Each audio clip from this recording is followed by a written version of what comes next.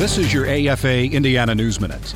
The Liberty Counsel, a nonprofit group dedicated to advancing religious freedom, has released a list of naughty or nice businesses based on their support or censoring of Christmas in seasonal advertising and promotions.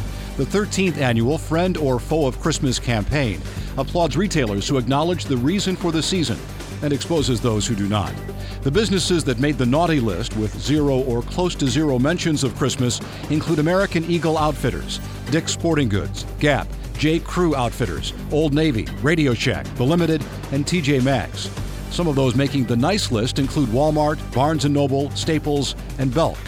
The list also provides links where consumers can compliment or complain to retailers for their Christmas season marketing.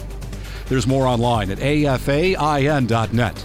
The American Family Association of Indiana, a voice for Hoosier families.